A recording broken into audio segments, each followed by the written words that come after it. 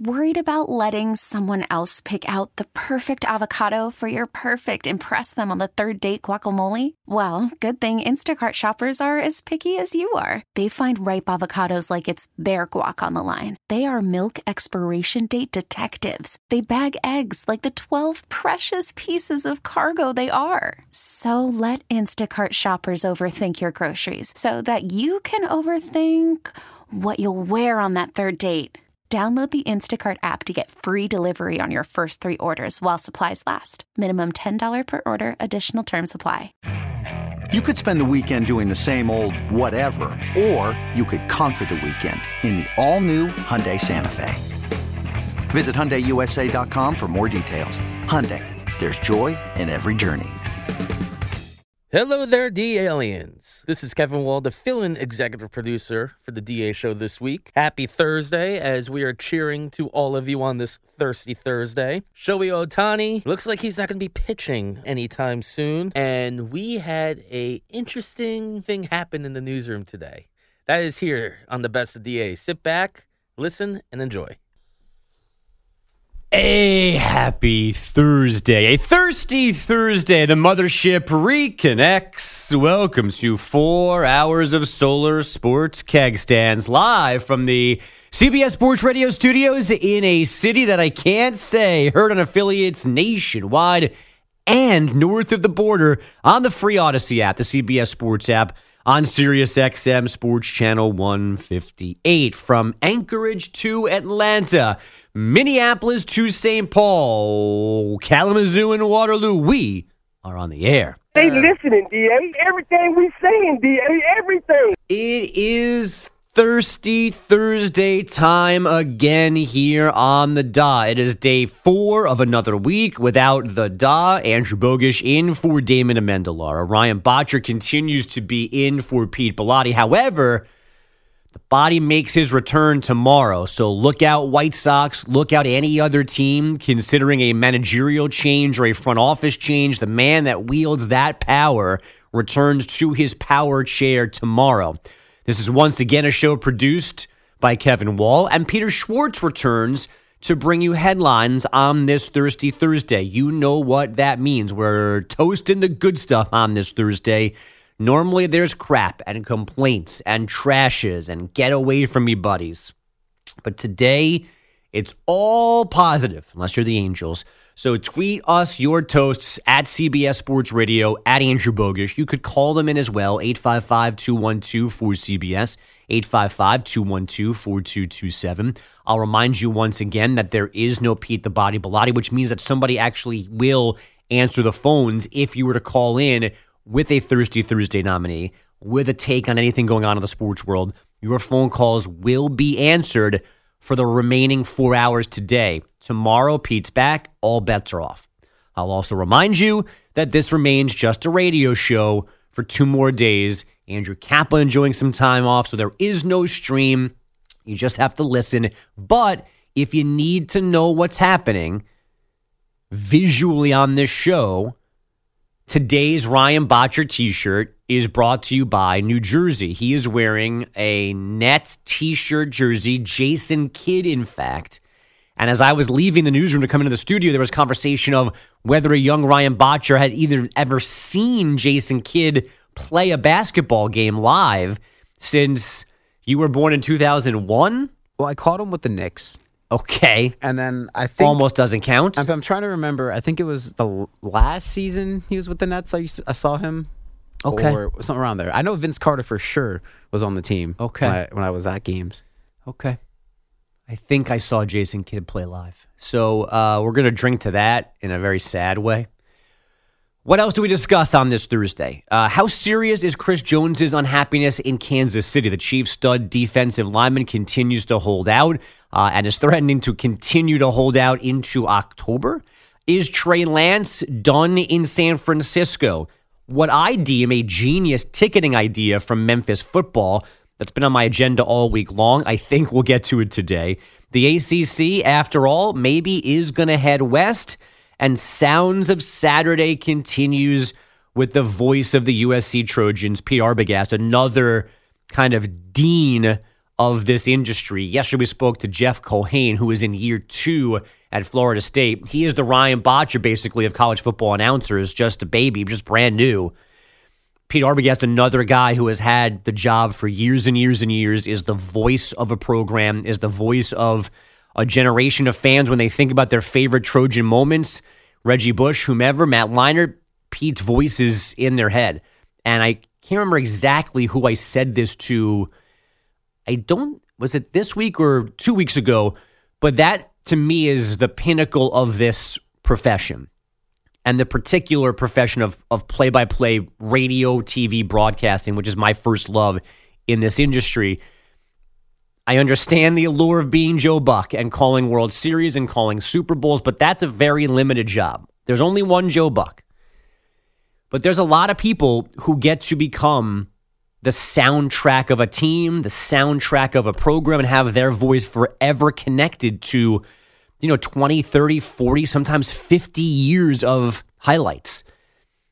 That to me means you've made it. That to me means you've done it. And that's what Pete Arbogast has been doing, I think, since the mid-'80s, if I'm remembering correctly, at USC. But either way, it is excited to talk to him and excited to talk about a really exciting football team. I mean, they did almost everything correct a year ago. A hamstring injury here or there, and things might have ended even better for the Trojans last year in year 1 under Lincoln Riley. Year 2 still has Caleb Williams, and basically they went around the country, USC, and just handpicked guys out of the transfer portal that they needed for this position, that position. You just come in, guys are showing up saying, hey, I'll play. You need a guy. It's nice living if you got it, if you're the head coach of USC, and the Trojans are rolling coming into this new season. But not too far from there is the complete opposite of USC football. It is, if they're still called this, the Los Angeles Angels of Anaheim, and their baseball hex continues because I woke up to my phone being overrun with alerts by every sports app and entity connected to my phone and my iPad telling me that basically everything has gone wrong for the Angels in the last, 18 hours, including their pets' heads are falling off. It's where we begin. Here's the pitch, and Shohei drives the ball deep into right center. It's way out of here.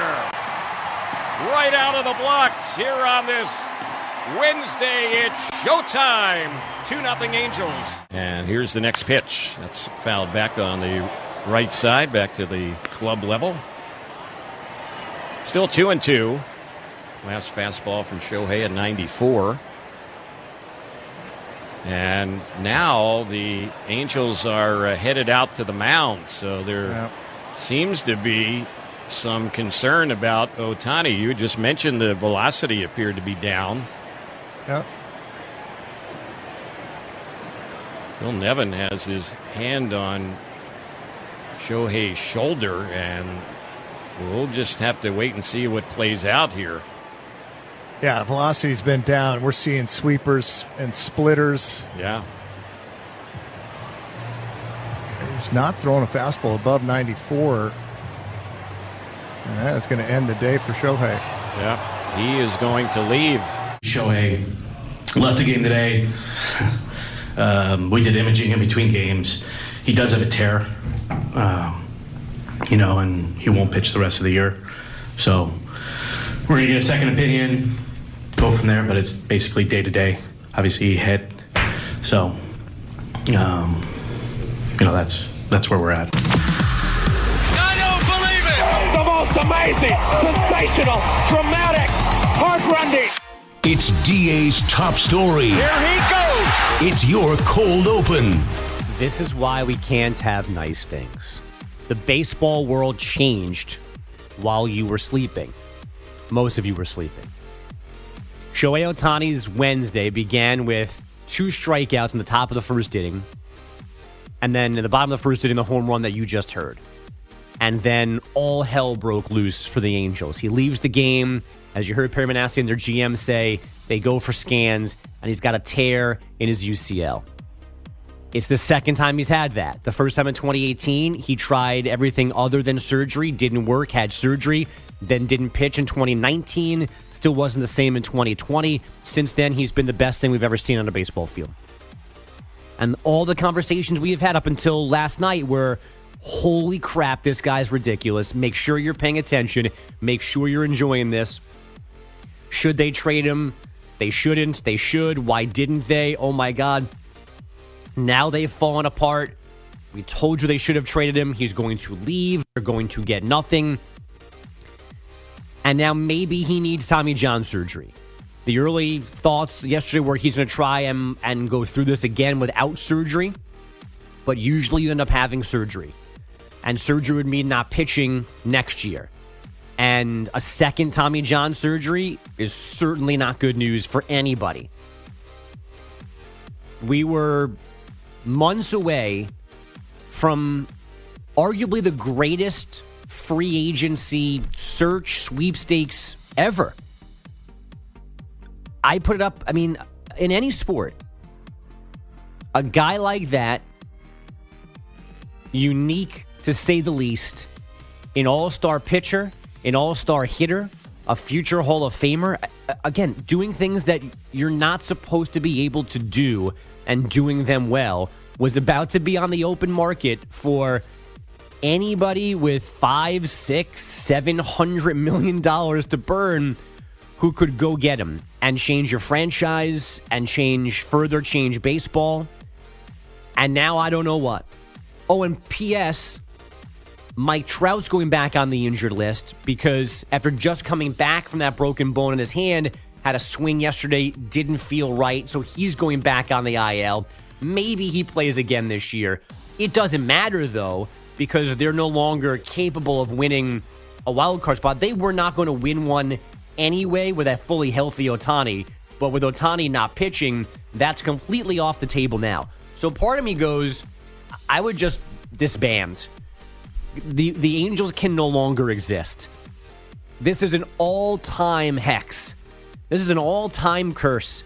Wasting Mike Trout, getting Ohtani, wasting Ohtani.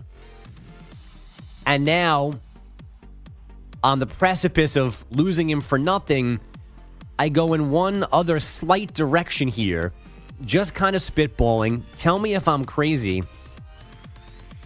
Maybe they don't disband, and maybe somehow this is the universe turning in their direction, because now maybe this actually helps them re-sign Ohtani. Because I don't know how you handle this. I don't know how you handled him to begin with, fully functioning Ohtani. I'm not smart enough to know how you pay the hitter Ohtani plus the pitcher Ohtani. I don't know how you pay 4, 5, 6 years down the road, not knowing at some point. The theory is, the idea is, at some point, one side or the other is going to have to give in to the other. He's going to have to be more hitter or more pitcher at some point. It's when you think that point is and what side you think he goes to. Presumably, you would just be the hitter because you can be the hitter for much longer than you can be an effective front-end starter. So you're trying to figure out how you pay for both things. You're trying to figure out how to pay into the future where maybe he's not going to be elite at both anymore. But now you got to figure out or even if I want to pay him coming off a second Tommy John surgery. So maybe, just maybe, nestled underneath all of this soul-crushing, heartbreaking, organization-destroying news of yesterday, maybe there is a sliver of a silver lining that the Angels, who, when we had John Morosi, MLB Network, on the show a couple of weeks ago, I think he pegged it at like 30% chance of him staying in Anaheim. Maybe that just got a bump closer to 50-50. Maybe, just maybe, a damaged Ohtani, options different. Maybe there's a way even to sign him to a smaller contract if they would want to do that to get him through. I don't know. Because actually, to be honest, it's hard to even have a thought about this. Because if you've listened to me on this show, whether I've been doing this job or my actual job on the show, nobody appreciates this guy more than me. I am in complete awe of what he's doing. It's the best thing in sports, day in and day out. Although Messi keeps really forcing the issue on that as well, with more magic last night in another tournament that an MLS team finds itself in. But there's nothing better night in and night out in sports than Shohei Ohtani pitching and or hitting. And now he probably needs a second Tommy John surgery. So at the very least, we're more than a year away from going back to the possibility of him doing both well. And it's on the table now that he never can get back to being the pitcher that he was up until yesterday. There's also the idea of when all this went down, because don't forget, he was pitching yesterday for the first time, I think, since like August 9th was the date, because of arm fatigue. And then he comes back, and all of a sudden he's got a UCL tear. And they say that this came out of nowhere yesterday, that the issues before were just fatigue and just cramping, dehydrating, whatever. It was not the fear of this, that just yesterday was the only time he said, ouch, my elbow hurts. I don't even know where to go. This is it just sucks for everybody.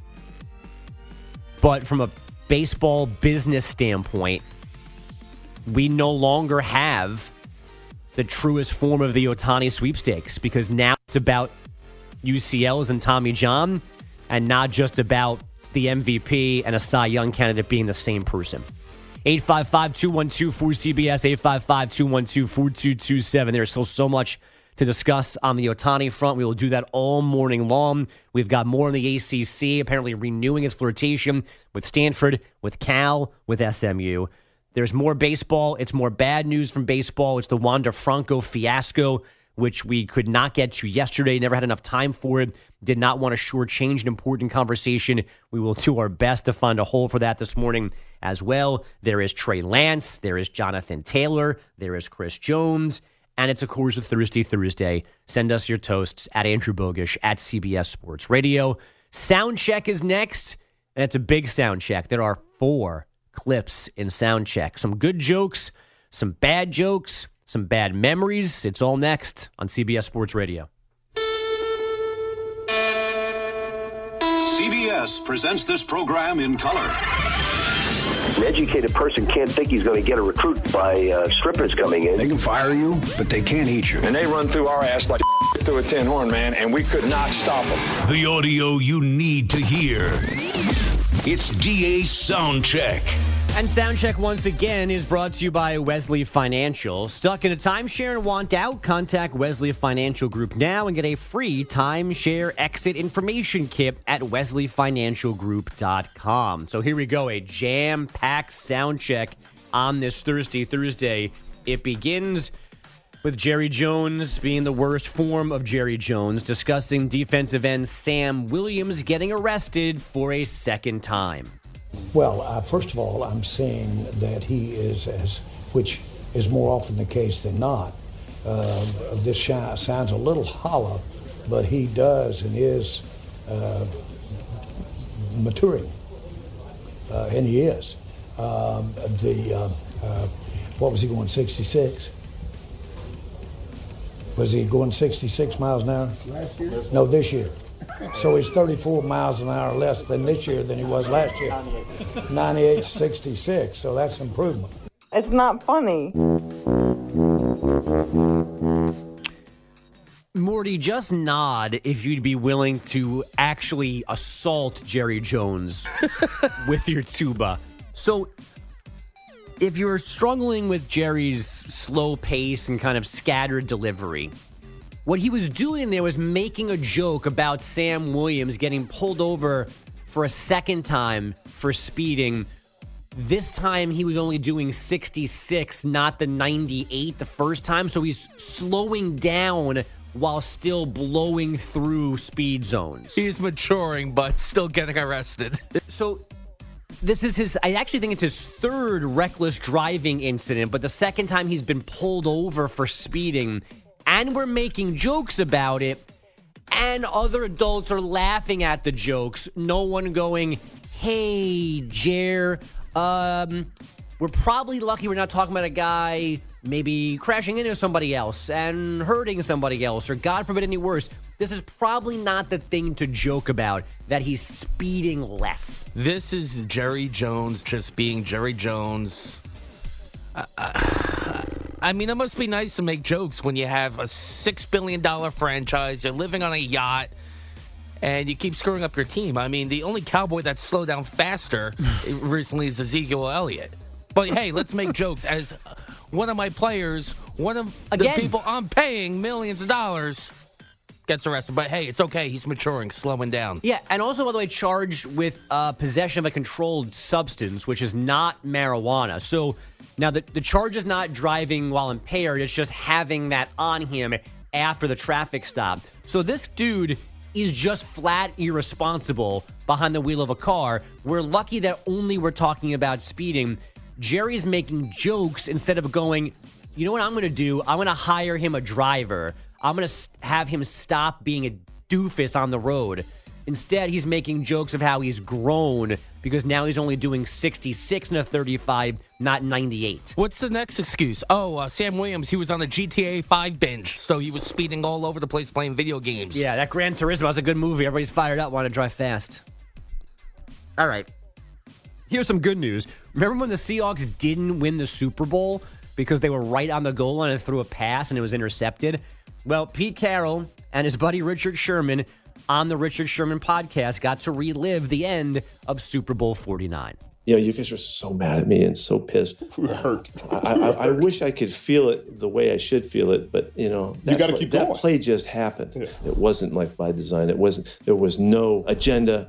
That play just happened. You guys couldn't hear it for years, but when we got down there, if you remember, we had one timeout, and so as soon as we got there, I said, one of these plays we're going to have to throw it to get all 4 plays, because I'm always in, make sure that we have a chance to get all 4 shots. Right. So we run the first play, and I think what happened is Bill's late. He sends in the goal line team, and we had already sent in 11. Right. That went through the play callers, and that's what led them to throw it on that down. Right. It had nothing to do with anything else. Right. We've practiced it a million times. It was just the way we had prepared. So I was rock solid on the philosophy of it. It just was the worst play that could ever happen, you know. And the guy makes a play of a lifetime, a play of a career for everybody's career, really.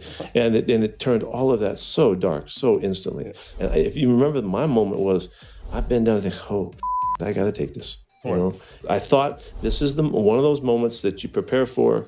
You got to be the epitome of poise, handle it, and own it. There's nothing you can say that's going to put it any other place. It was just as catastrophic as any moment could be. But the thing was, had we won that game, we'd have won the next one. We'd have won again, because we went back to the playoffs anyway. Again, after with all the turmoil.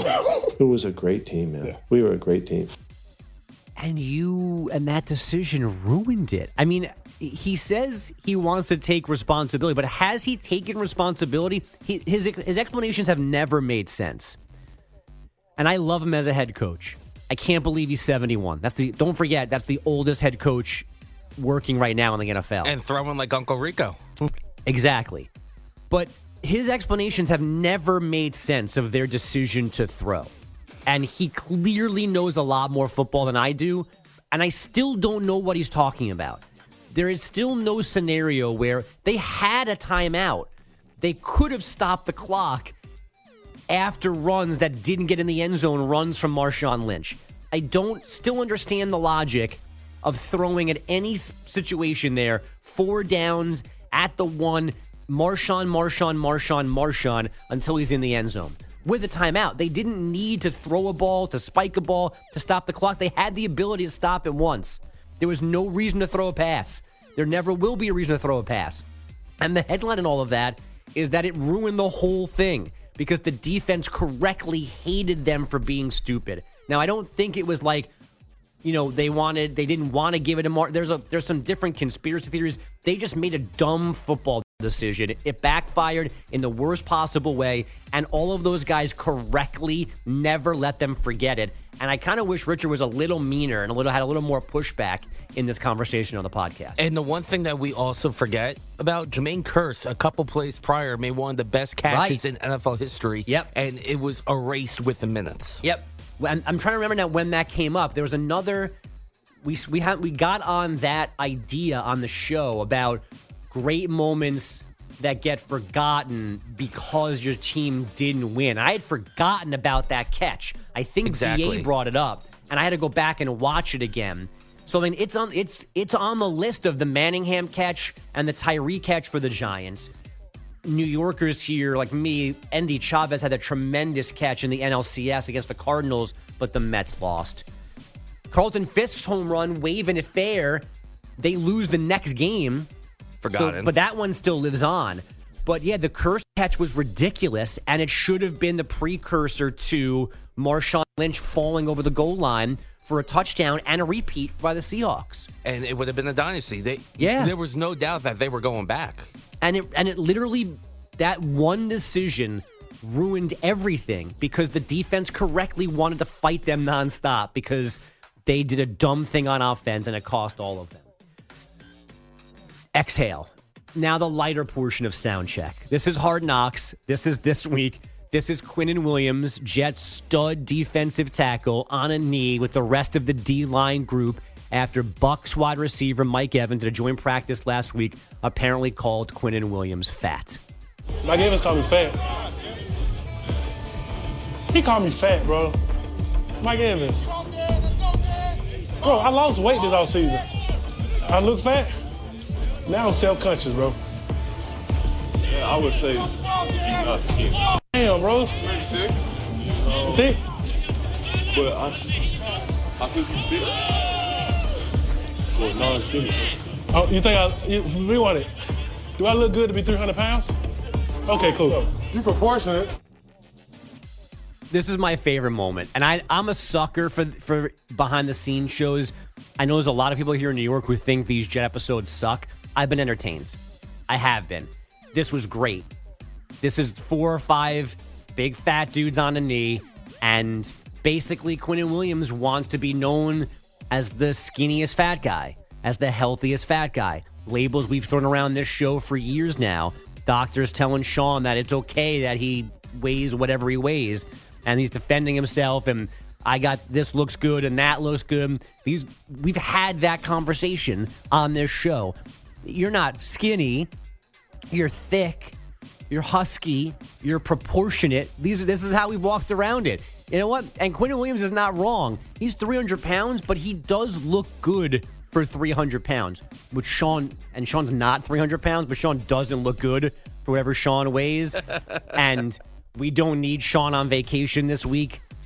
I think we're on 3 straight days of shirtless pool pictures or videos of Sean that literally, I mean, we just don't, nobody needs it.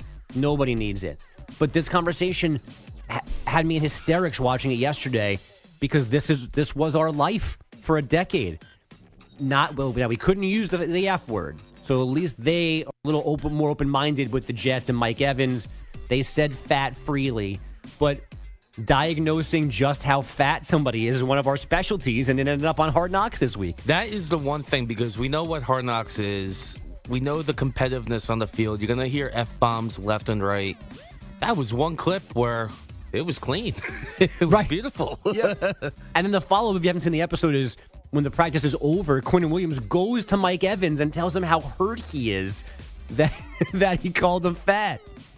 I've enjoyed it. Schwartz is here again. We'll get his thoughts in just a second because I'm assuming he's seen episode 3 by now. I like it. I know you can dissect everything that Robert Saleh says. I've been dissecting everything that Aaron Rodgers says and does. But Quinnen Williams made me laugh in every episode. The bad rookie performance and then the dude rapping his Eminem, that was fun. The Cobb mob was super cute this week. I'm in. Whatever. It's fine. Last but not least, we're at Blanky Stadium. This was 2 nights ago, correct? This is when they were on their way to their 9th consecutive loss. And we had a verbal oopsie open mic coming back from break, and our friend Susan Waldman said something she probably didn't want us to hear. Hi, this is Kyle Higashioka. Listen to every Yankees game on the Odyssey app. God, this is boring. Now here's the center fielder, Alex Call. Whoops. This is boring. Yep. She's not wrong. She's not wrong. And Ma and Pa Pinstripe, which they are affectionately called here in New York. Oops, I said that city's name. If you've lost her, you've lost everybody. That's baseball. If she's given up, if she can't stand a Kyle Higashioka liner and Yankee baseball down below our Yankee Stadium, then you might as well go home as well. And her entire life is based on this baseball team. Right. It's 24/7, 365. If you're not familiar with Susan Waldman, I know there's a lot of goof on her with the Roger Clemens and George's box. Her crying when Joe Torre basically gets fired after the 07 ALDS. But she's a fan. She's a fan, and it's been that rough of a season for this team. And like you said, if you lose Susan Wallman, then you know you got issues. You know, I could use a heel turn out of her and John because they are fans first. That their existence is Yankee baseball.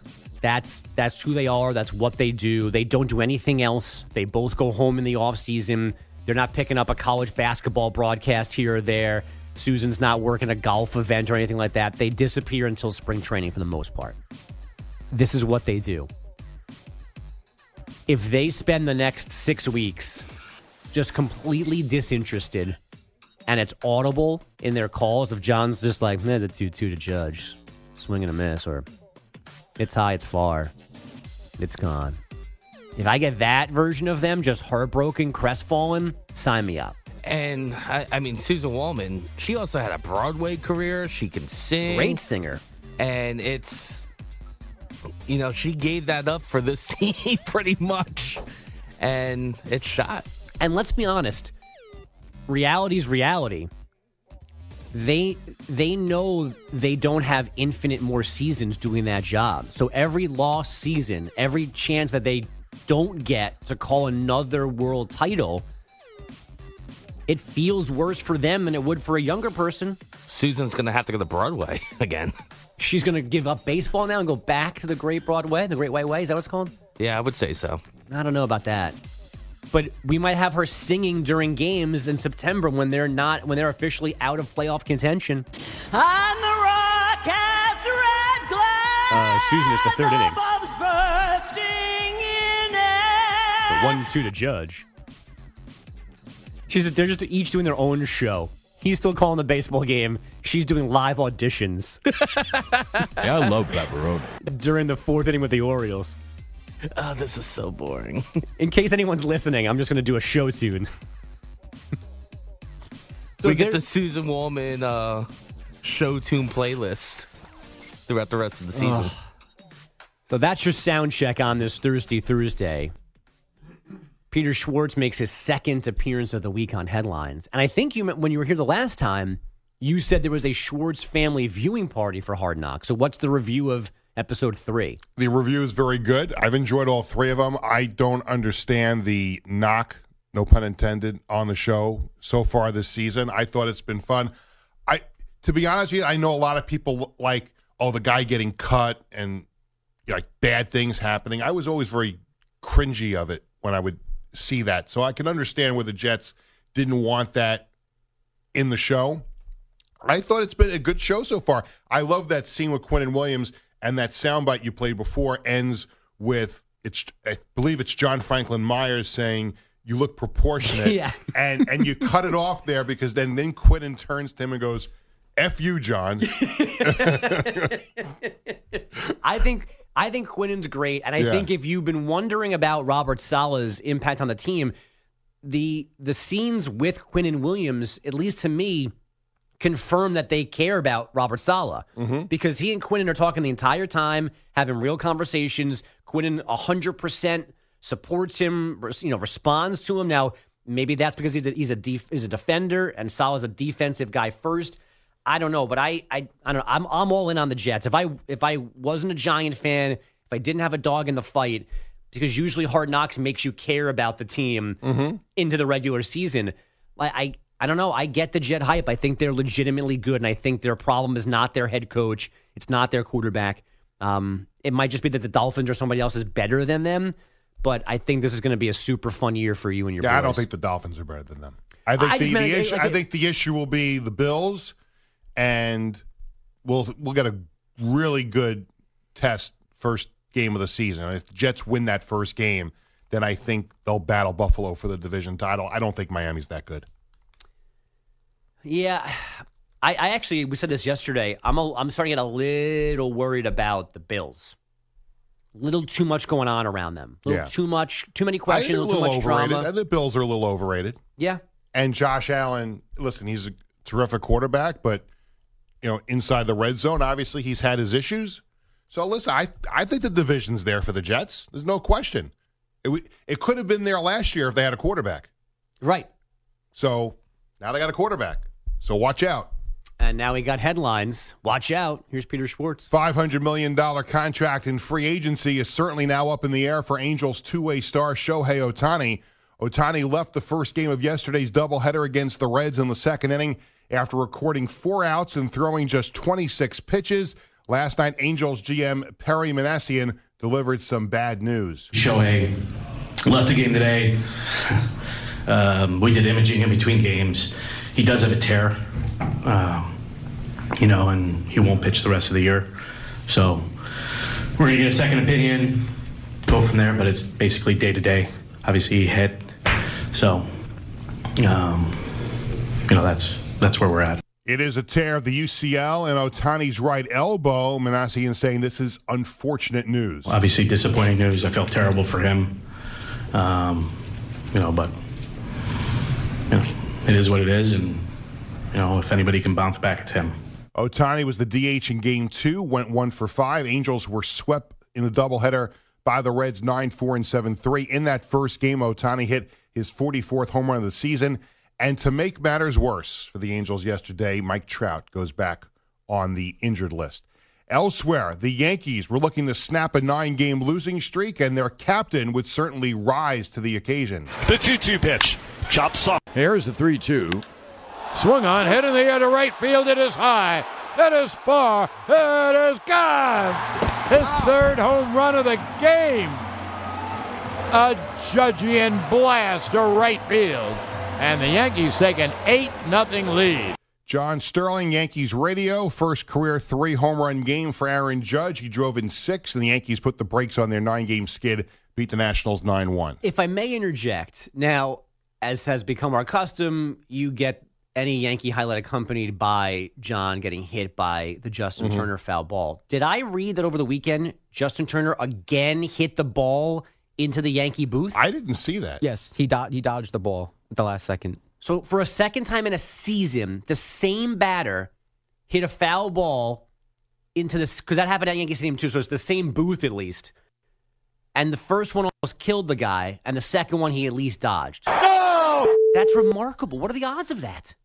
I have to find the highlight of that. It's got to be in the system somewhere. I only saw a write-up. I did not hear the clip. And then I think they couldn't find the ball in the booth.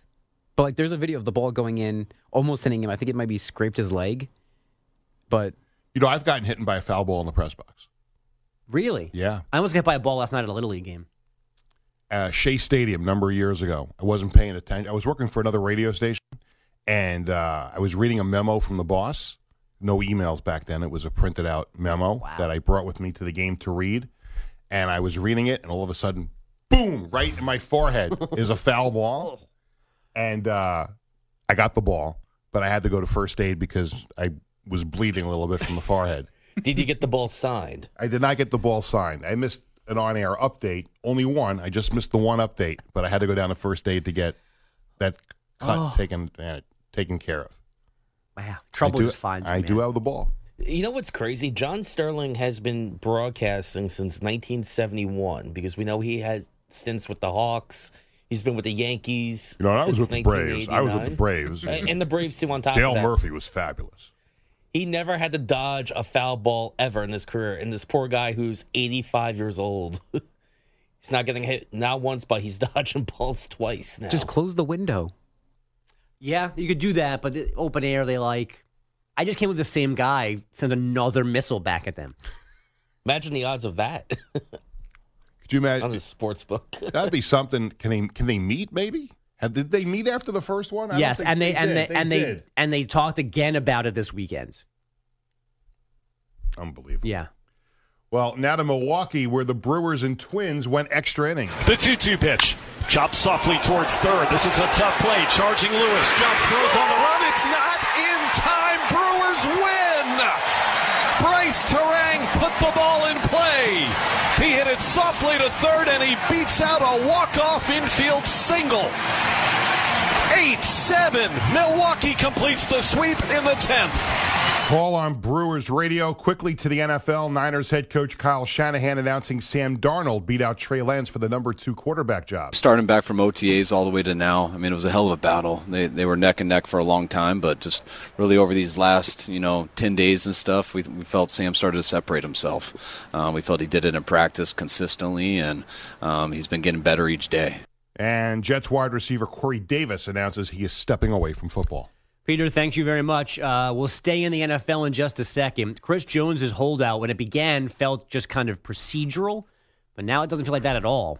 The stud Chiefs defensive lineman's next on the DA show. Worried about letting someone else pick out the perfect avocado for your perfect impress them on the third date guacamole? Well, good thing Instacart shoppers are as picky as you are. They find ripe avocados like it's their guac on the line. They are milk expiration date detectives. They bag eggs like the 12 precious pieces of cargo they are. So let Instacart shoppers overthink your groceries so that you can overthink what you'll wear on that third date. Download the Instacart app to get free delivery on your first 3 orders while supplies last. Minimum $10 per order. Additional terms apply. This episode is brought to you by Progressive Insurance. Whether you love true crime or comedy, celebrity interviews or news, you call the shots on what's in your podcast queue. And guess what? Now you can call them on your auto insurance too with the Name Your Price tool from Progressive. It works just the way it sounds. You tell Progressive how much you want to pay for car insurance, and they'll show you coverage options that fit your budget. Get your quote today at Progressive.com to join the over 28 million drivers who trust Progressive. Progressive Casualty Insurance Company and Affiliates. Price and coverage match limited by state law. Okay, picture this. It's Friday afternoon when a thought hits you. I can spend another weekend doing the same old whatever, or I can hop into my all-new Hyundai Santa Fe and hit the road. With available H-Track all-wheel drive and 3-row seating, my whole family can head deep into the wild. Conquer the weekend in the all-new Hyundai Santa Fe. Visit HyundaiUSA.com or call 562-314-4603 for more details. Hyundai, there's joy in every journey. If only it was Monday, and if only DA was here, but his week off continues. It's Andrew Bogusch, it's Kevin Wall, it's Ryan Botcher, it is Billy Jagalone. And all 3 of them are currently in the studio across from me now. Kevin and Ryan are supposed to be there. Billy is free to come in whenever he wants, but he's not necessarily making a personal call right now. He is hiding from a newsroom conversation that he does not want to be in. And normal. Hi, Andrew. Hey, Billy, how are you? You don't need to name names, Billy, but what the heck is going on outside that you are hiding in here? A conversation about names on the back of Yankee jerseys. Whether they should be there or not. Whether they should be. Good thing I finished a lot of the work I had to do.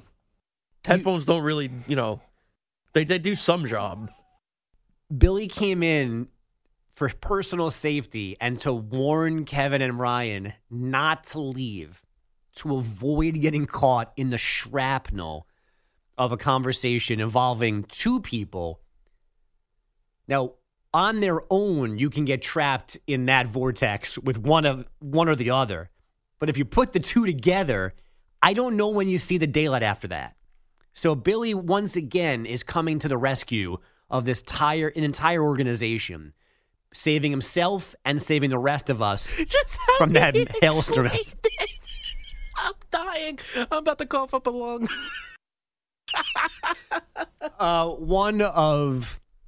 You can connect some dots here, right, people? One of the guys involved is wearing an Aaron Judge jersey, and it says Judge on the back. Now, I'm probably on the side of the idea of you cannot have a Yankee jersey with a name on the back. You just can't. It should be a jailable offense. It was getting heated. I looked outside the window, and they were yelling. So it probably should have gotten heated because that person needs to be taught a lesson about what a Yankee jersey actually is. It's on the same list as if you're going to get a jersey, you got to get one that has the correct font. You can't have like the cop-out font that's like halfway to the real one. Either you get the jersey or you don't. It's one or the other. There's no in-betweens. There's no shortcuts. So you should be yelled at if your Yankee jersey says Judge above the 99 on your back. But the person doing the yelling in this scenario, this is one of the times where you probably should kill the messenger. Here's the thing. This is something that people in their early 20s or high school kids, we got two grown 50-year-old men arguing about this. And yes, the other person in the conversation is Schwartz. So it's exactly how... It's everything that you can imagine right now. Schwartz is fighting the good fight, but you don't need to get that shrapnel. You don't need that to be in those crosshairs. And the kicker always is the other guy in the argument who is standing in the newsroom, apparently voice raised, arguing over Billy's head and sweet Tom DeCelestino. If we were arguing about something disturbing his work, within a nanosecond, he'd be storming out of his little booth, yelling at us for being too loud. Slamming the door. No one's got respect. Can't get work done. Back into his cubby, door slam. But he can stand out there and bellow and make Billy leave his post to find a safe haven. 7:56, he comes in, Billy. Oh, that too. Don't leave. Don't leave. Massive debate right now. About what? Ohtani? Do we sign Ohtani? Does Aaron Rodgers, should he play Saturday? No, it's about freaking Yankee jerseys with the last name on. It reminds me of Billy Madison when that kid goes to Billy. He's like, I can't wait till I'm in high school. And he grabs him by the face and he's like, never leave here. Trust me, stay here. Billy comes in and pins you in the room. Never leave. You don't know how good you have it inside here. Just how he explained it. It may have been one of the funniest moments I've ever had here. Is it over yet? I can't see. Is it safe to leave yet? Should we ask? He's coming back. Uh-oh. Oh, Billy already left. Okay. It's okay? It's calmed down? Billy can go back to work? All right, fine. I guess we should as well.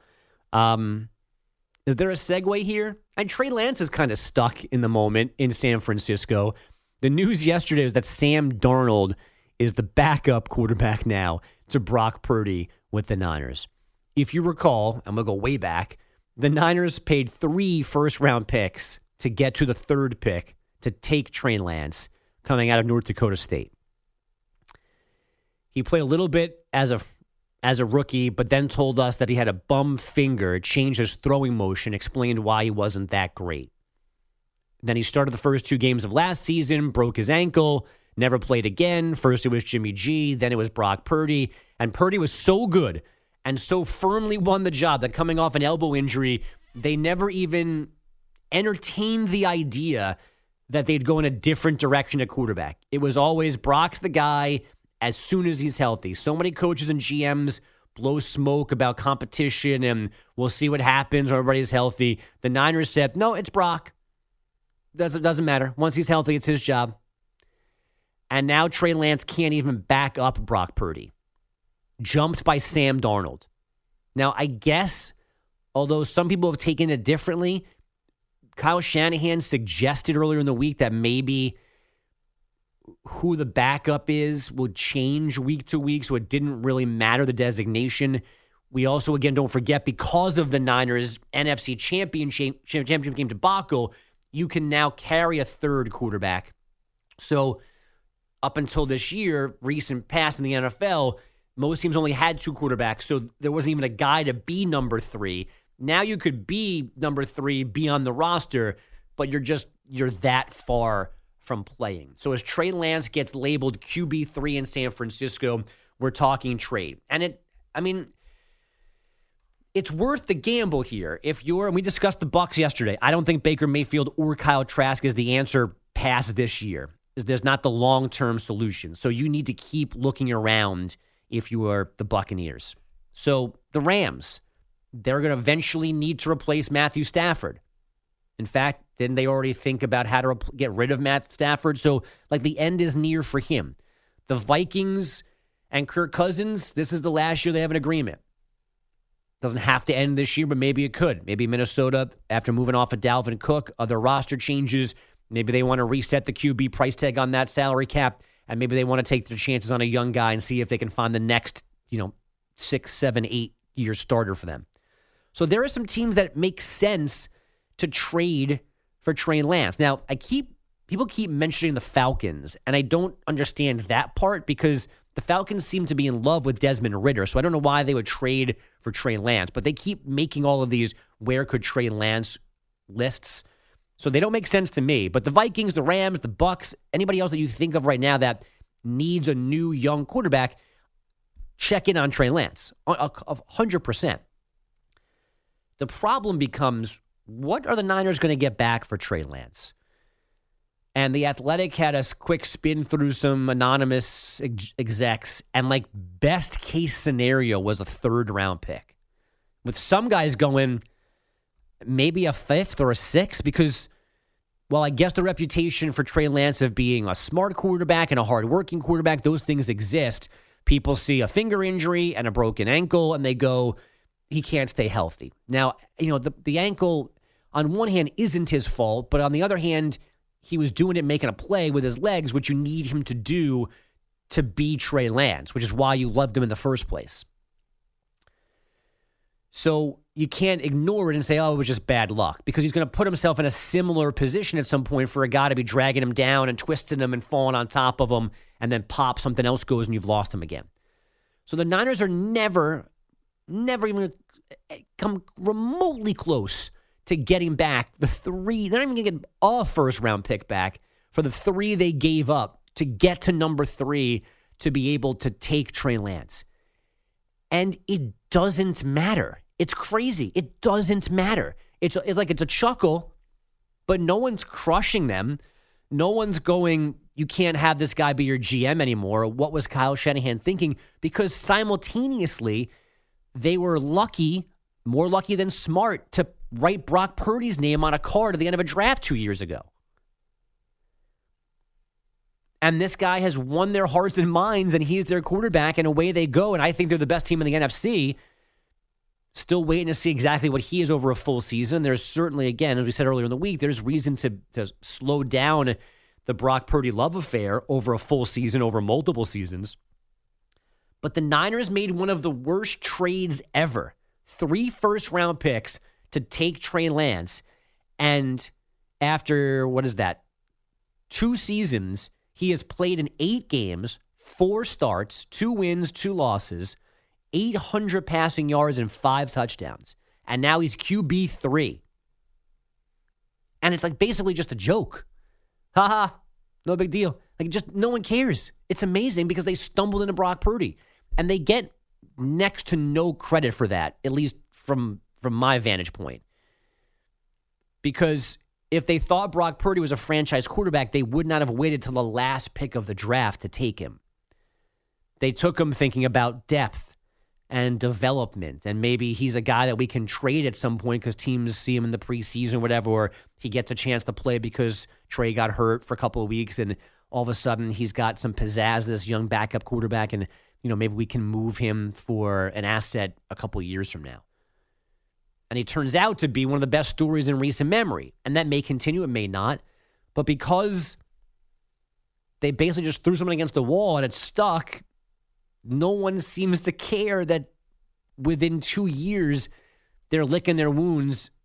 Can't say begging, but are about to maybe trade away a guy they spent 3 first-round picks to take, and all they got out of it was 8 games and 4 starts.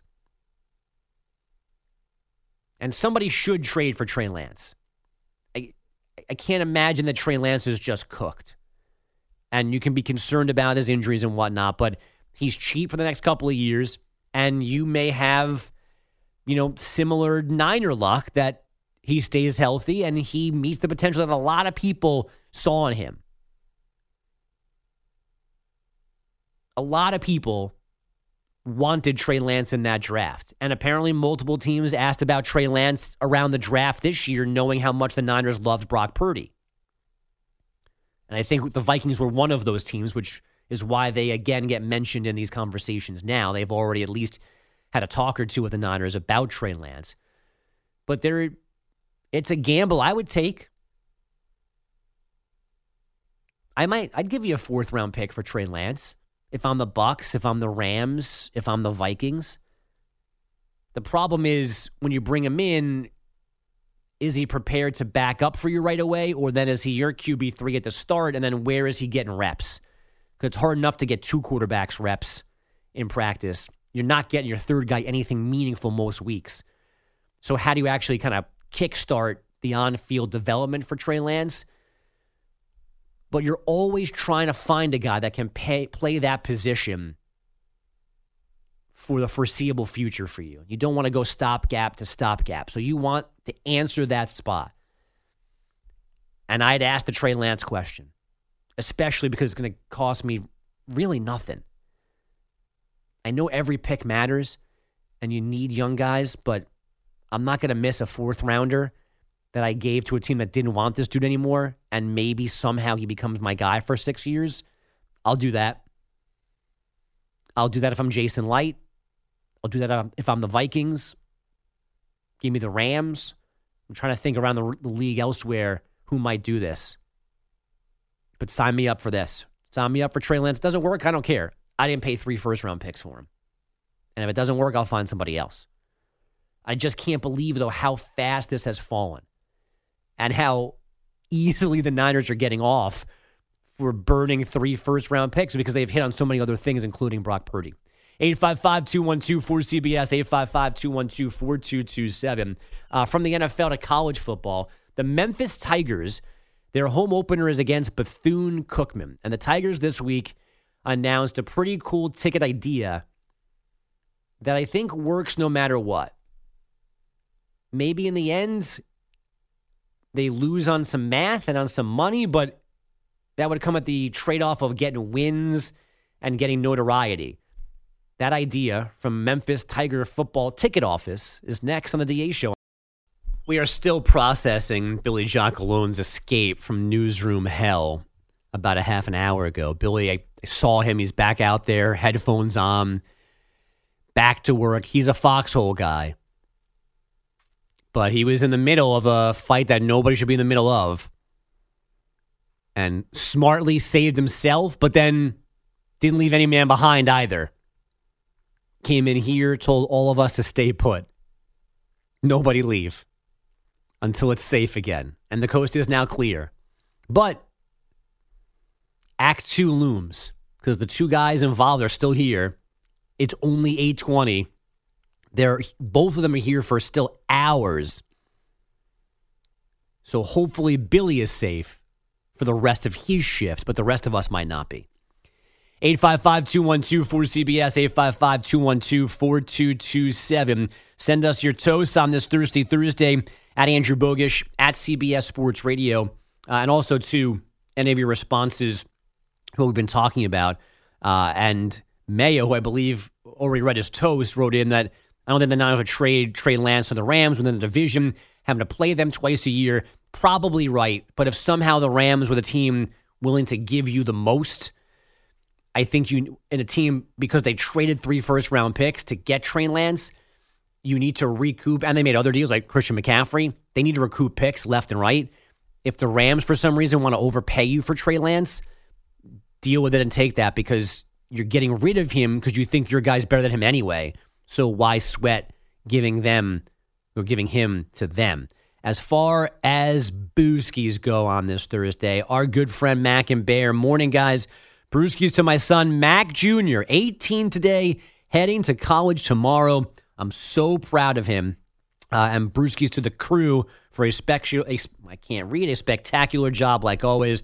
Hashtag big props to all the great hashtag DAliens.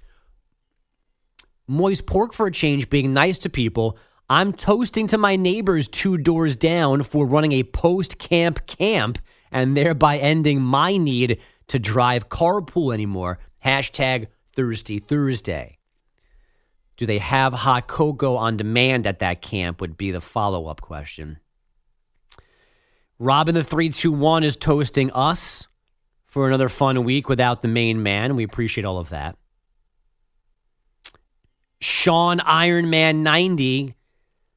I'm toasting to my wife and daughter for having a great weekend at Comic-Con. Nothing like real family time and Gravity Falls cosplay. Hashtag Thirsty Thursday. Hashtag toast 'em. I'm not I'm not fully aware of Gravity Falls to grade because Sean attached a picture. Wait, I can't grade. What's his at? Sean Tiger Time 90. Okay. Is the actual handle. I think I was added in this. Okay. You were. Yeah, you were. Yes. Oh, it's good. Very good. Yes. Okay. See, that's why you're here, too, to help us out for things like this. Because I know Gravity Falls exists, but I could not grade their costumes. That was my end. I think that started my end of like Cartoon Network or Disney. Okay. Around that era. So that was like, instead of your gateway drug, that was your way out of that. My way out of it. I think it was like started 2013, 2014, I think. Okay. Very good show, though. Okay. So I mentioned the Memphis Tigers. As their new season begins, here's the idea that they came up with. For $60 in particular sections of their stadium, for $60, you get a ticket to their home opener against Bethune-Cookman.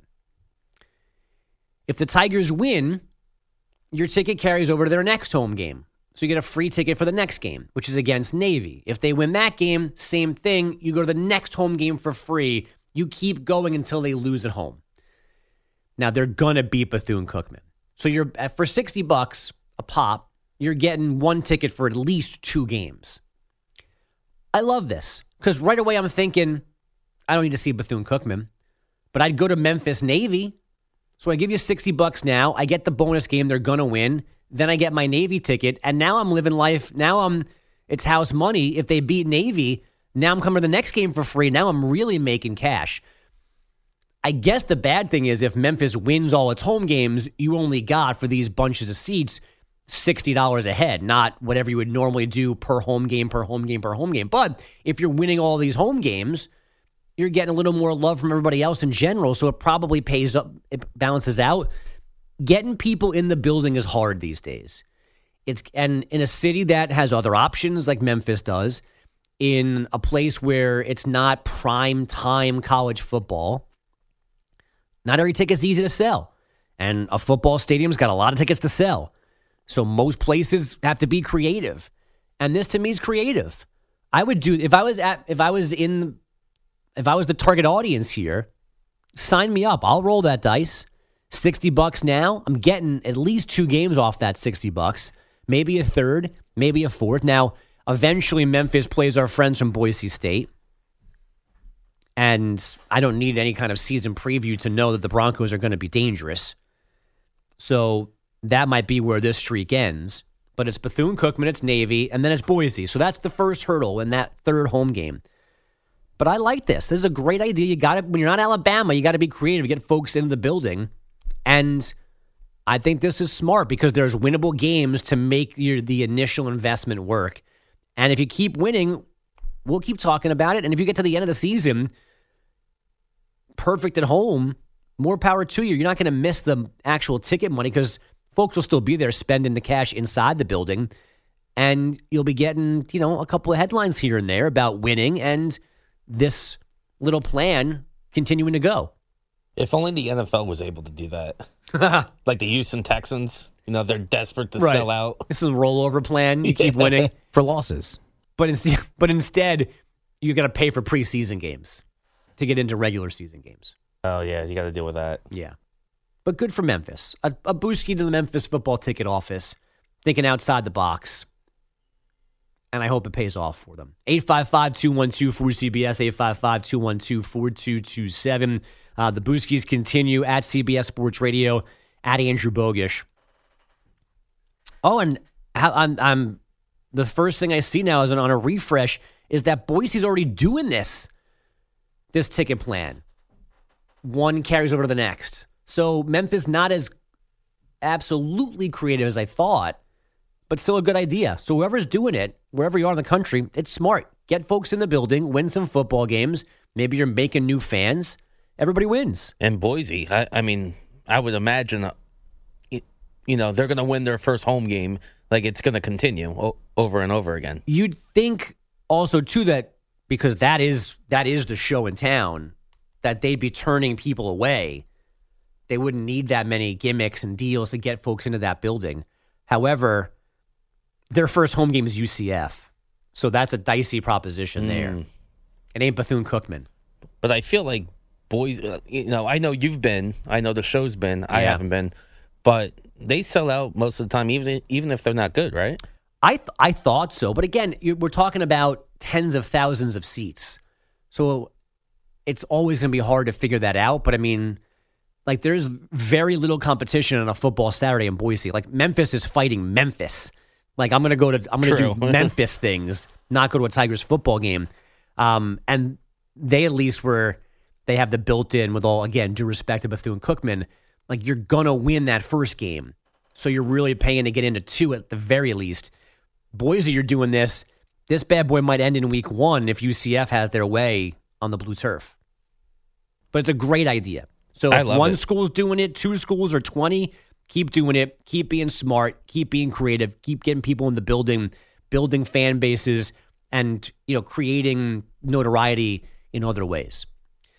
Keep the tweets coming. Keep the Booskies coming. But now, headlines. It's done to a news. Here's Peter Schwartz. All right, Bogues, Angels two-way star Shohei Ohtani has a tear in the ulnar collateral ligament in his right elbow and will not pitch again this season. Ohtani left the first game of yesterday's doubleheader against the Reds in the second inning after recording 4 outs and throwing just 26 pitches. GM Perry Manassian says Tommy John surgery has not yet been discussed. We have not yet. Again, this is fairly new. This has been between games, and got the imaging right before the game and had a quick discussion, and then talked to Nez and his representation, and it's obviously unfortunate. And Manassian was asked if Ohtani can continue to be a two-way player going forward. I would never put any limitations on players in general, and especially him. So I think he's shown it's obviously possible to do and excel at it. I think injuries happen. Ohtani, the DH in Game 2, went 1 for 5, and he was expected to get a contract in excess of $500 million as a free agent during the offseason, but that now very much up in the air. Bogues, if you were Ohtani and you were told you could pick one or the other going forward, you'll get this massive free agent contract, but we're not signing you as both. You have to be a pitcher or a hitter. What's he doing? I'd be a hitter. Now, I'd say pay me as both, but if I had to pick one, I'll hit. I can last longer as a hitter. Elbow pain, shoulder pain, that sucks. I'll just keep hitting. He may ultimately have to make that decision. Right, but now this changes the calendar on that, which makes paying him a dollar figure and a number of years. It was already hard. I don't even know how much harder this makes it, but a lot. I mean, who's going to give him any kind of deal during the offseason? Oh, I mean, I would think that while he's rehabbing Tommy John surgery, yeah, he's getting it? My guess is no one is out on Shohei Ohtani. Anyone that wanted him at this time yesterday still wants him, and they are licking their chops at the discounted price. Yeah. I don't think anyone's backing away from this. And it's going to be a much shorter term than it would have been. He's not, I guess. He's not getting an 8-year. Who's giving him an 8-year contract? Unless you have some weird out clause halfway through it, and there's going to be probably a very creative deal, unless there's one idiot who just goes, I don't care. I want him. Whatever we're going to pay him on that Wednesday morning, we'll still pay him now. Angels were swept in the doubleheader by the Reds 9-4 and 7-3, and Mike Trout is back on the injured list. Elsewhere in New York, it was a grand way for the Yankees to end their 9-game losing streak. Here's the 1-0 to Judge. Swung on, hit in the air to center field. Back goes Thomas on the track at the wall. She is gone. It's a grand slam. John Sterling and a little bit of Susan Waldman on Yankees radio. That was the second of 3 home runs for Aaron Judge, and the Yankees beat the Nationals 9-1. Now to Baltimore. Richards with a 1-1. Santander has sent another one out. This one is long gone. Out of the flag court again, bouncing towards Utah Street. A 2-homer night for Anthony Santander, and the Orioles get another insurance run. The call on Orioles radio, along with an owl from John Sterling. The Orioles beat the Blue Jays 7-0. You had the Braves over the Mets 7-0.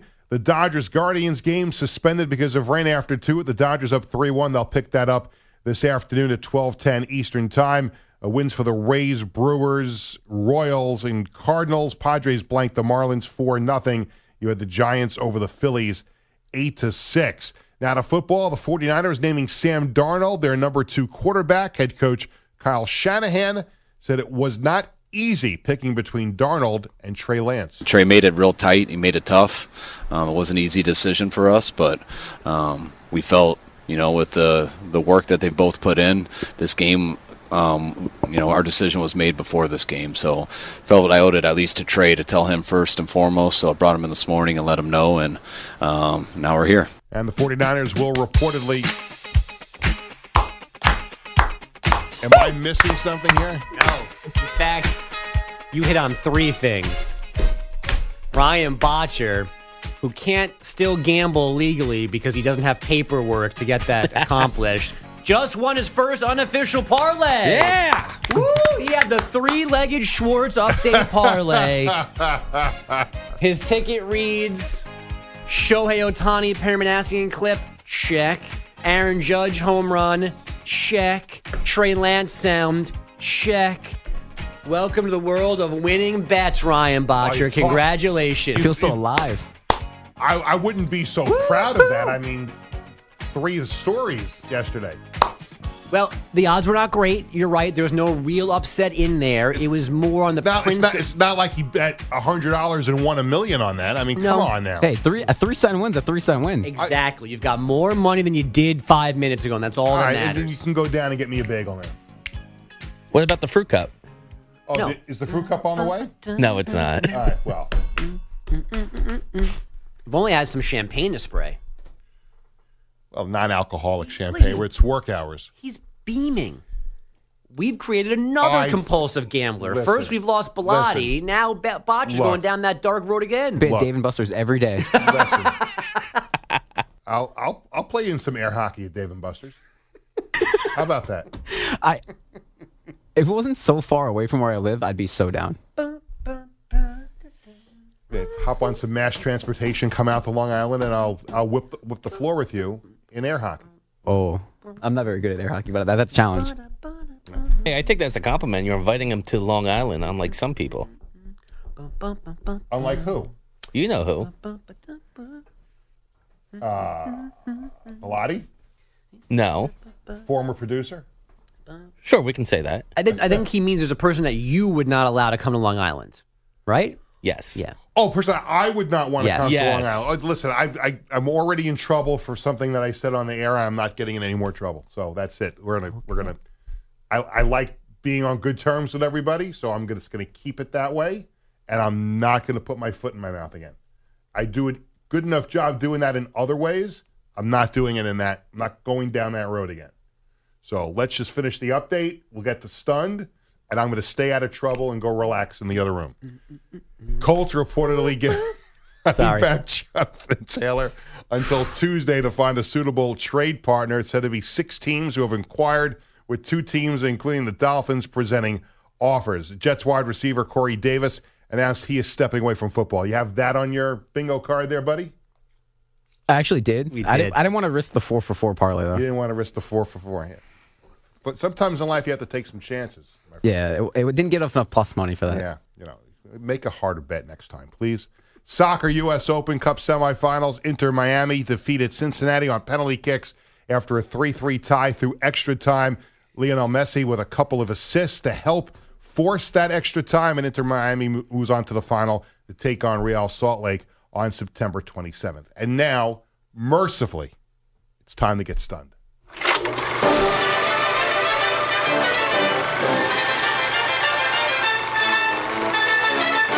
It doesn't take much to surprise this bouncing baby boy. This is honestly the most stunned I have ever been on the show to a news. The DA show is stunned to a news. Police in Connecticut have solved a mystery. Okay. A mystery surrounding a kitten. Okay. A cat that was found in a stolen, crashed car actually belongs to the suspect. Police found a kitten in a stolen car, say they have located the animal's owner. It is a juvenile suspect who fled and was arrested after the car crashed. The Meridian Police Department said on its Facebook page last Thursday that the gray and white male cat has been returned to the suspect's mother. The department said the youth said nothing to officers about the pet, which was found under a seat. Instead, police were led to the owner by someone who responded to the department's Facebook post earlier this week looking for the animal's owner. In the meantime, a number of people contacted authorities looking to adopt the cat, police said. Police say they found the feline while searching for evidence after the stolen vehicle collided with a patrol car during an August 10th chase. So, walk me through this if you can. The car gets stolen and crashed. Yes. They find just the cat in the car. Yes. They post so obviously the cat was somewhat of an accomplice to the theft. Because a cat burglar, one might even say. There you go. Very nice. So you're lucky I didn't have it up. Thank you. There it is. Morty is still working on Jerry Jones. I thought that was a good one. Thank you. I appreciate that. So they post a picture of the kitten. They're led back to a boy who then they discover was the one that wrecked the car? Yes. He stole the car, wrecked the car, and did not say anything to the officers about the cat being in the car.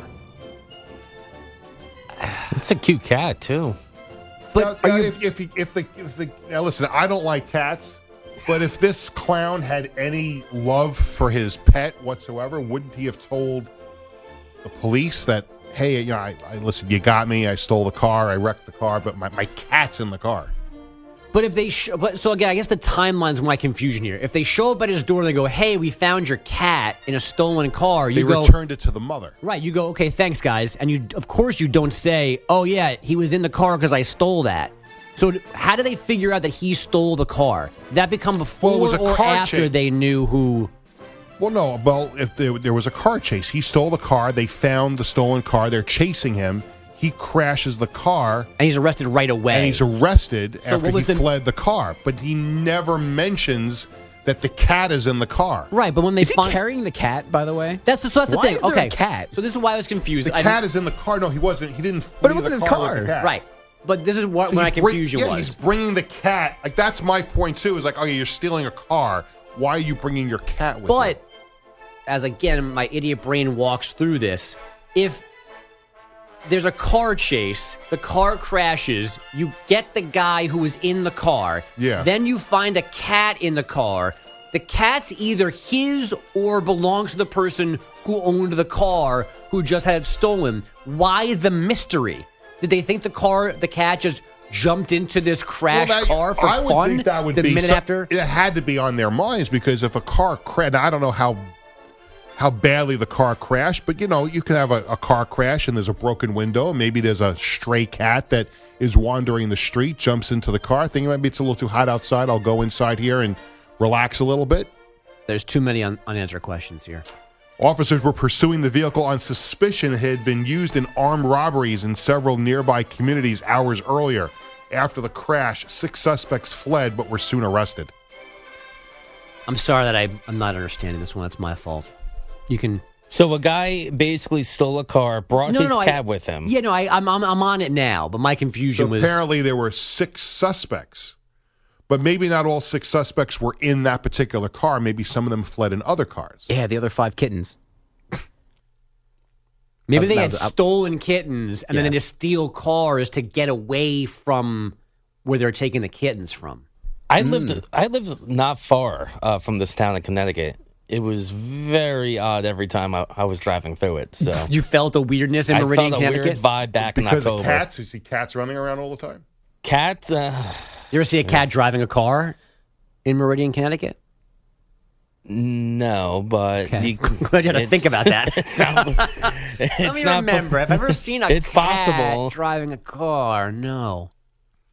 You'd remember that right away. It's a weird town. It's a weird state. I like Connecticut, but it's a bizarre state. It's the worst state to drive in. If you think New York is bad, if you think New Jersey's bad, no matter what time of the day, you're going to hit traffic in Connecticut. So can I ask a question then? The debris from the car crash? Yeah. Is that kitty litter?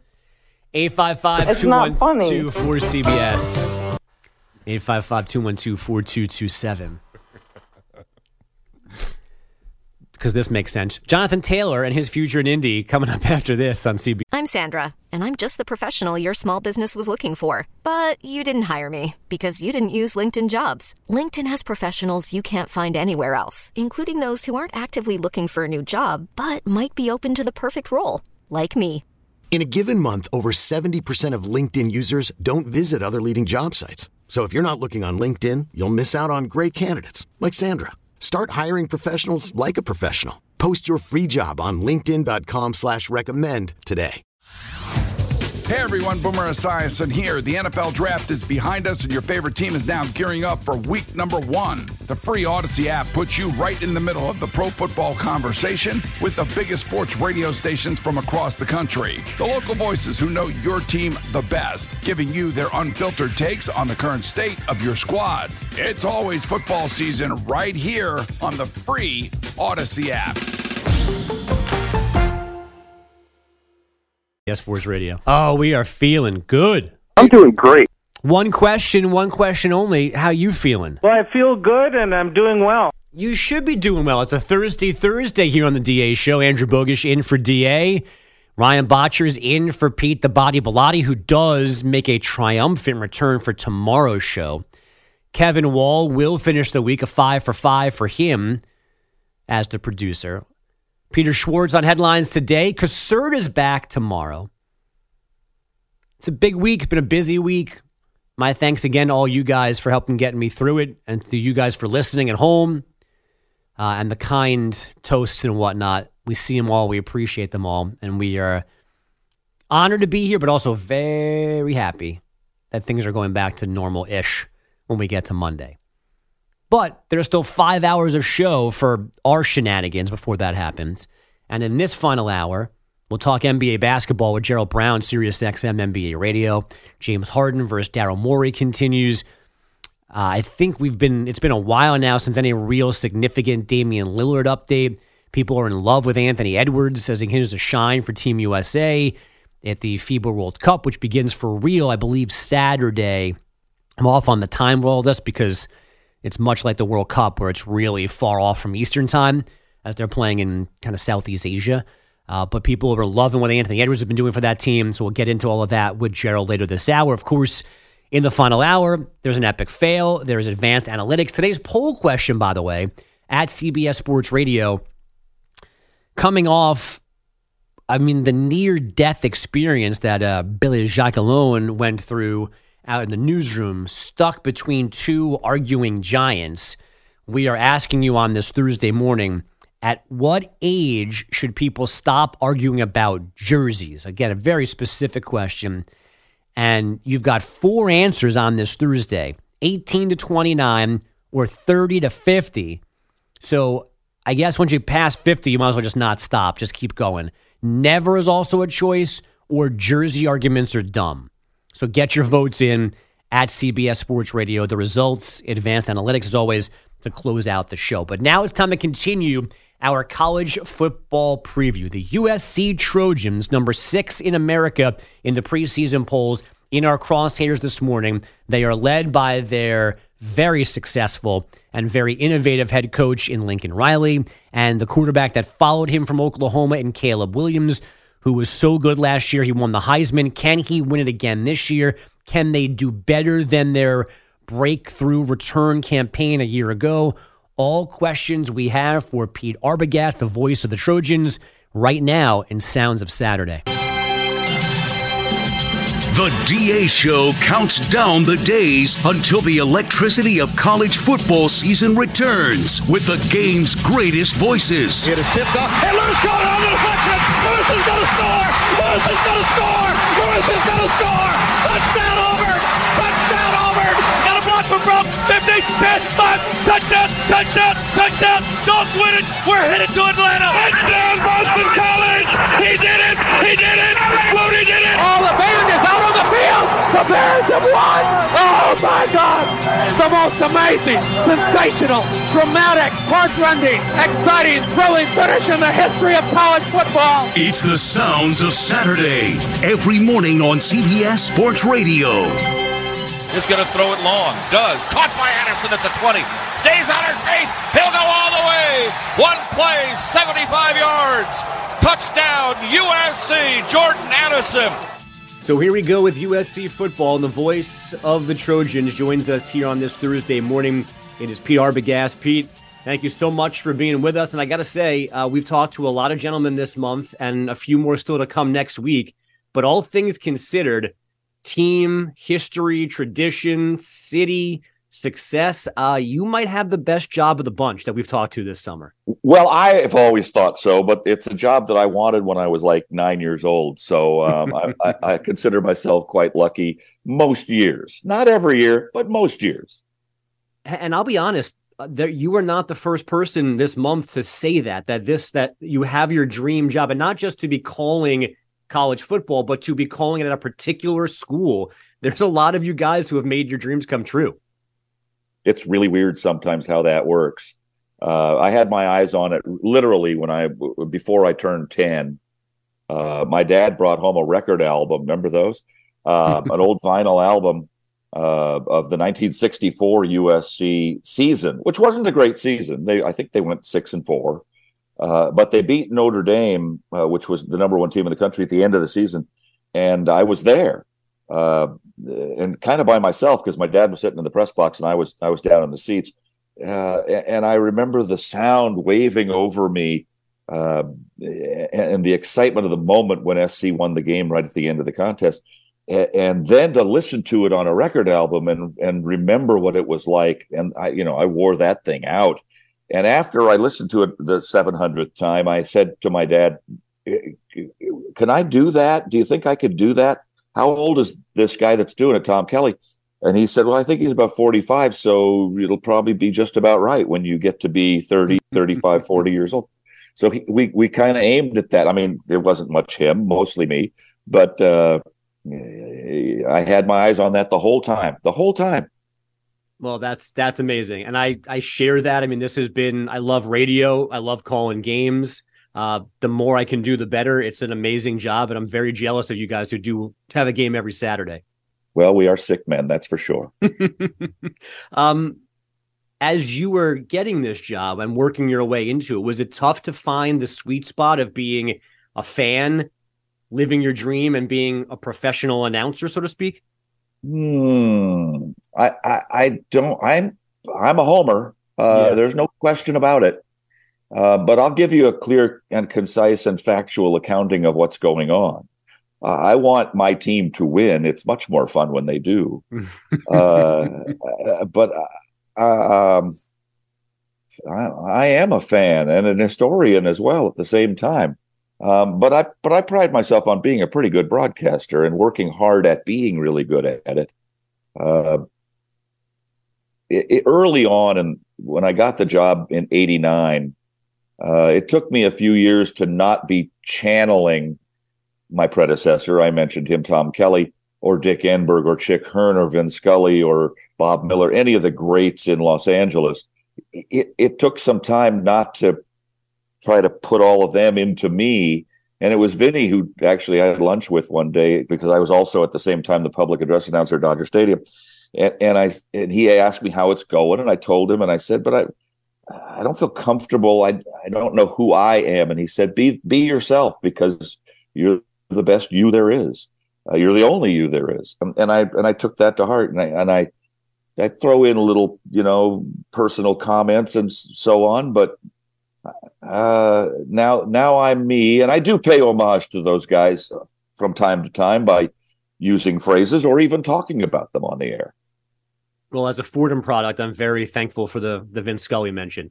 Those are the best. Sure. Well, yeah, he was awesome. He was a nice guy. What a nice guy. Never mind broadcaster, just a nice guy.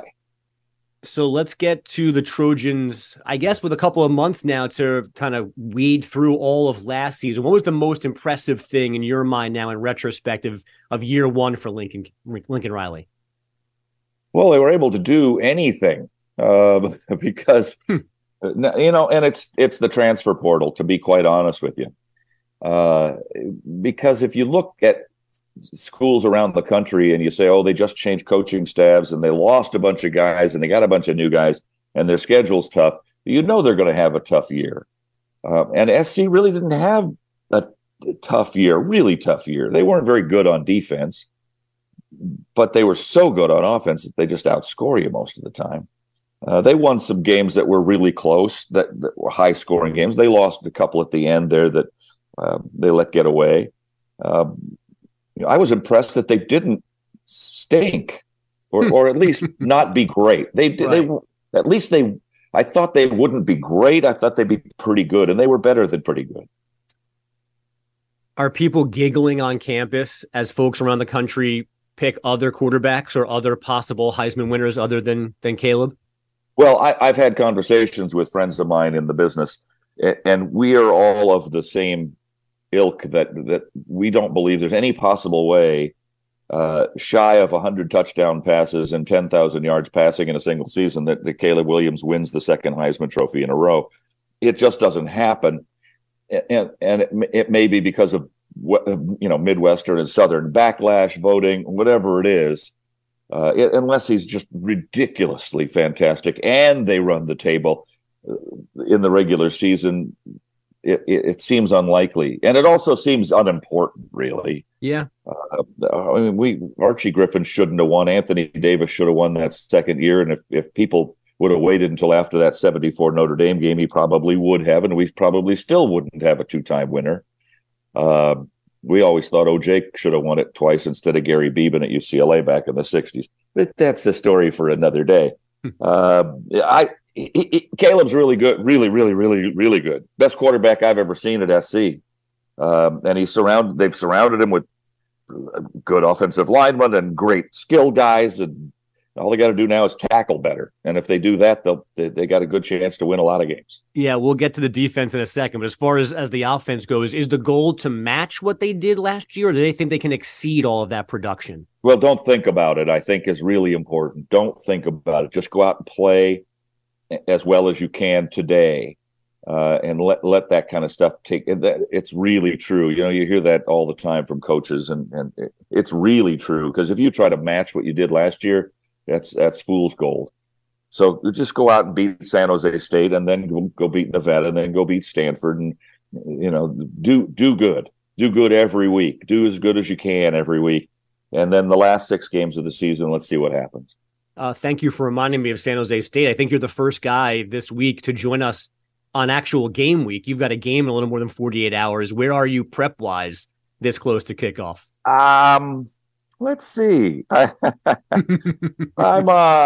say 65 to 70%. Okay. First games are horrible, as you know, because first of all, you haven't said football words in forever. So you got to dust off. I feel like the Tin Man on opening day. I need an oil can just to get loose.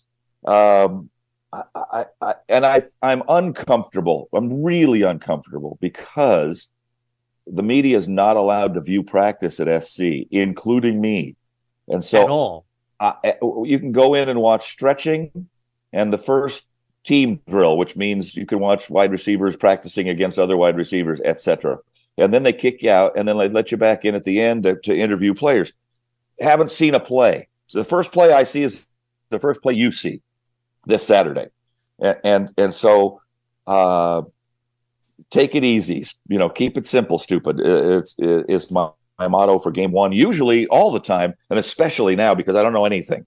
You can't watch last year's film, and you can't watch last year's San Jose State film. So we're just going in blind, and I'm going to go in and have a good time.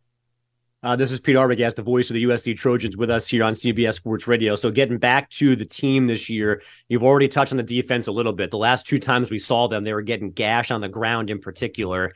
I'm assuming that's been priority number 1 through the transfer portal, through camp, to get that particular part of the defense right. Tackle somebody. Yeah. That'd be good. And they probably will, because I look at the spotter board and the 2 deeps. And the depth chart shows me that there are some guys who started last year who are second string this year. This looks on paper to be a better defense than it was a year ago.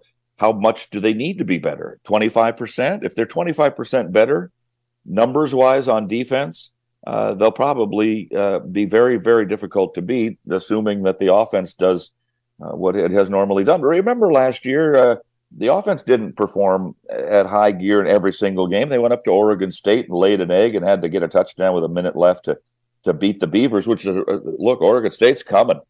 Jonathan Smith's done a great job up there. We don't play them anywhere, and they beat us 2 years ago at the Coliseum for the first time in 100 years. And then they almost beat us up there last year. So be a little better, and it looks like they are. It looks like the portal guys that came in are really good. I look across the board, and a lot of them are starting. Anthony Lucas, Bear Alexander, Keon Bars, Mason Cobb, guys that we haven't called before but have played appreciable football at other schools. And this kid Tackett Curtis, a true freshman, is the second coming of the Lord.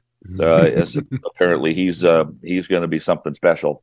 They say they remind him of Brian Cushing when he was a kid at SC, and that's some high praise for sure. So, be better, tackle better, wrap up better, learn the scheme better, whatever it takes, get to the ball. We won't be fooled again. They were maybe the best thing they did last year was take the ball away. Is that a repeatable thing? Or is that one of those numbers that kind of goes back to the mean year over year? Well, again, you better not think of it too much. You just let it happen organically. And if you get a couple here and there, that's great. Plus 21 that's ridiculous. Yeah. And having 19 interceptions, they had 3 pick sixes in one game last year at the beginning of the season. I'm not expecting it. It wouldn't shock me. That's a great number in college football and any football. Don't turn the ball over and make them spit it out a few times. And it matters where they do it too. It's another thing you can't think about. You just got to make it happen.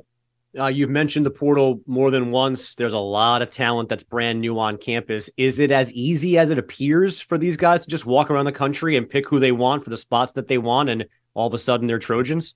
I haven't talked to the coaches about this much, but I do remember, and I think it's like this. That's why I bring it up. I remember talking to Pete Carroll and Ed Orgeron mid to late in their run, and how difficult it was. We talked about how difficult it was when they first got there to recruit, and how they had to bang down doors and drive to far-flung places. And I said, how is it now? And he said, we can't, the phone's ringing off the hook every single day. We can't answer the phone. It's so busy.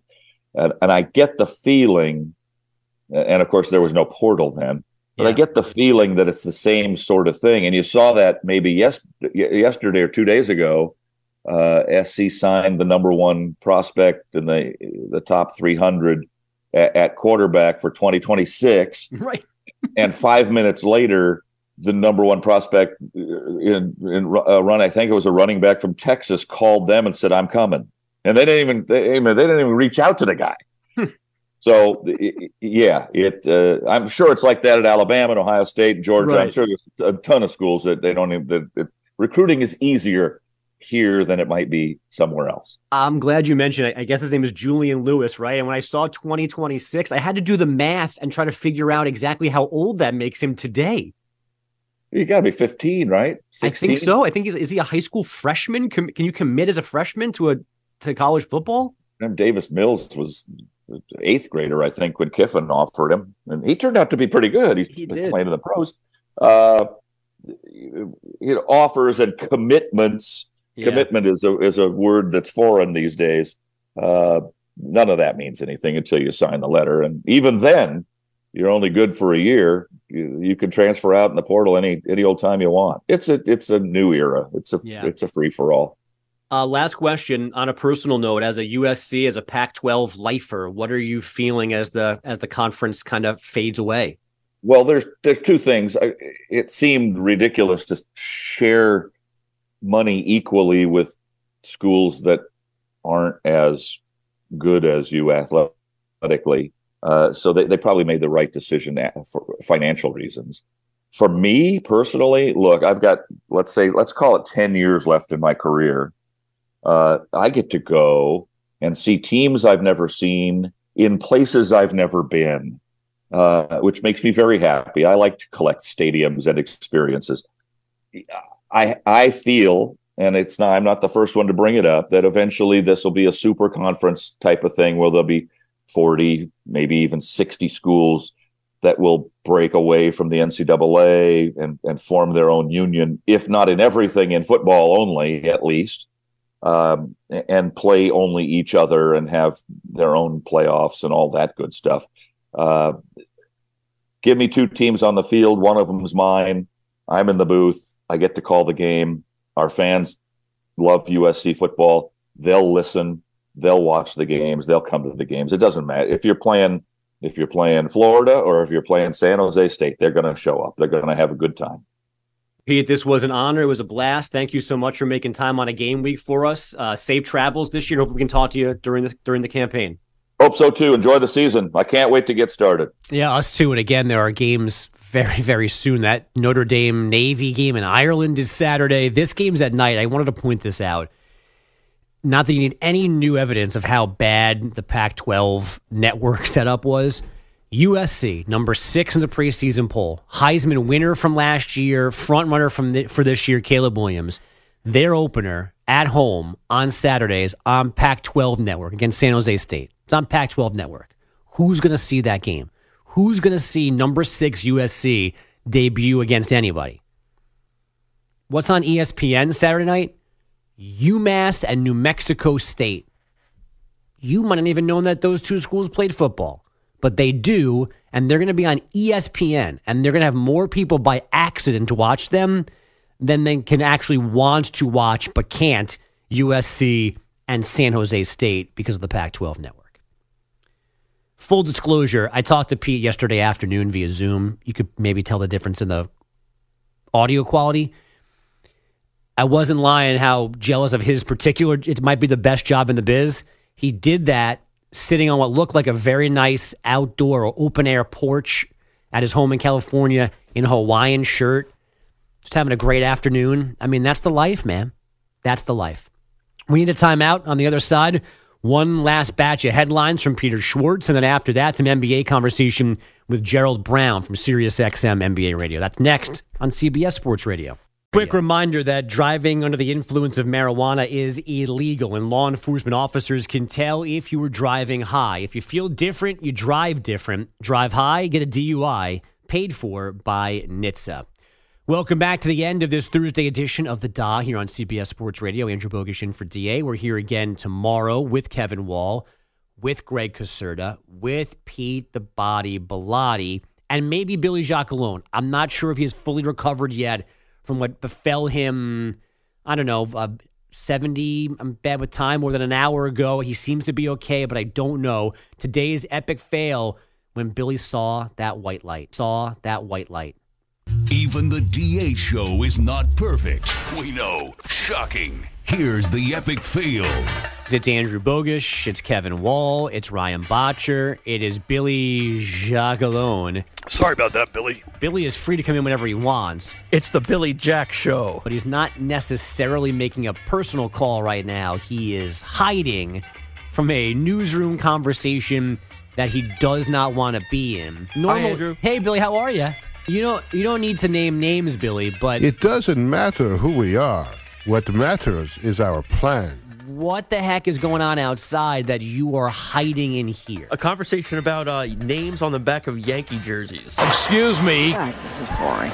Billy came in for personal safety and to warn Kevin and Ryan not to leave, to avoid getting caught in the shrapnel of a conversation involving 2 people. Do you like Dairy Queen? So Billy, once again, is coming to the rescue of an entire organization, saving himself and saving the rest of us from that hailstorm.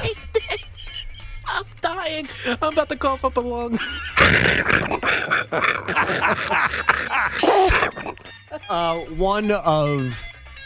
You can connect some dots here, right, people?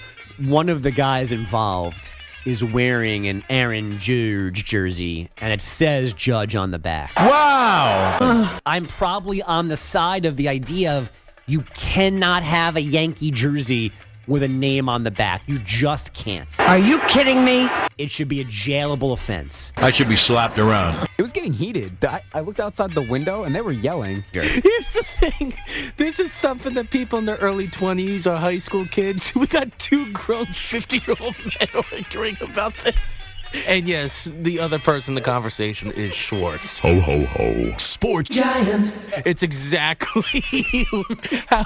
It's everything that you can imagine right now. Epic fail, you loser. That is why you fail. Epic fail. And that argument that almost killed Billy, and maybe somebody else as an innocent victim, led to today's poll question. At what age should you stop arguing about jerseys? 18 to 29, 30 to 50, never, or jersey arguments are dumb.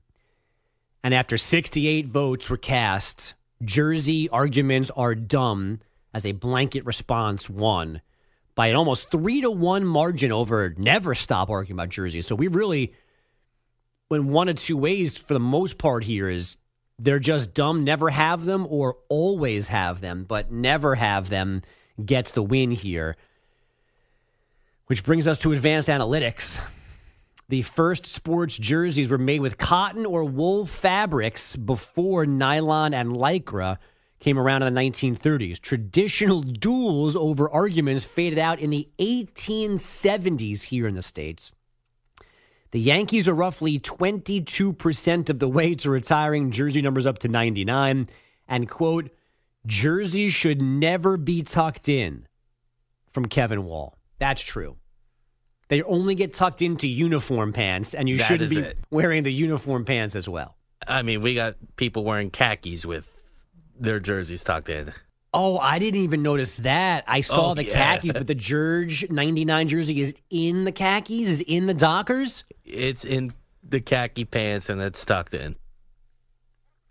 I almost feel like that's an HR violation. That we shouldn't have to be around that. All we need is flip-flops or sandals with socks on. Well, I said that to Wall in a break. The other day, you know what? In a trade, you probably take the Jurge jersey because the other day, the same person was talking to me about a serious topic in cargo shorts and Birkenstocks, and his feet should be covered at all times.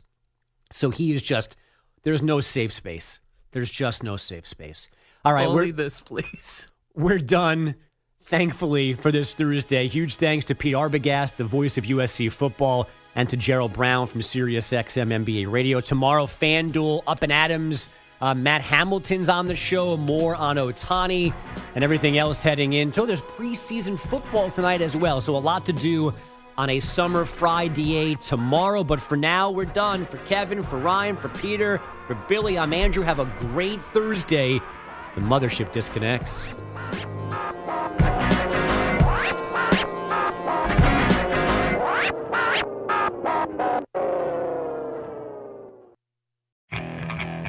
Okay, picture this. It's Friday afternoon when a thought hits you. I can waste another weekend doing the same old whatever, or I can conquer it. I can hop into my all-new Hyundai Santa Fe and hit the road. Any road. The steeper, the better. Because my all-new Santa Fe is available with H-Track all-wheel drive, so I can hit the trail without a worry in the world. Heck, with 3 rows and best-in-class rear cargo space, I can pack the whole family in with all our gear. We've got available dual wireless charging for our phones, so we'll never lose touch with civilization, and we won't lose touch with the primordial power of Mother Earth. So which is it? Waste the weekend or do something a little more epic? And conquer it in the all-new Hyundai Santa Fe. Visit HyundaiUSA.com or call 562-314-4603 for more details. Hyundai, there's joy in every journey. This episode is brought to you by Progressive Insurance. Whether you love true crime or comedy, celebrity interviews or news, you call the shots on what's in your podcast queue. And guess what? Now you can call them on your auto insurance too with the Name Your Price tool from Progressive. It works just the way it sounds. You tell Progressive how much you want to pay for car insurance, and they'll show you coverage options that fit your budget. Get your quote today at Progressive.com to join the over 28 million drivers who trust Progressive. Progressive Casualty Insurance Company and Affiliates. Price and coverage match limited by state law.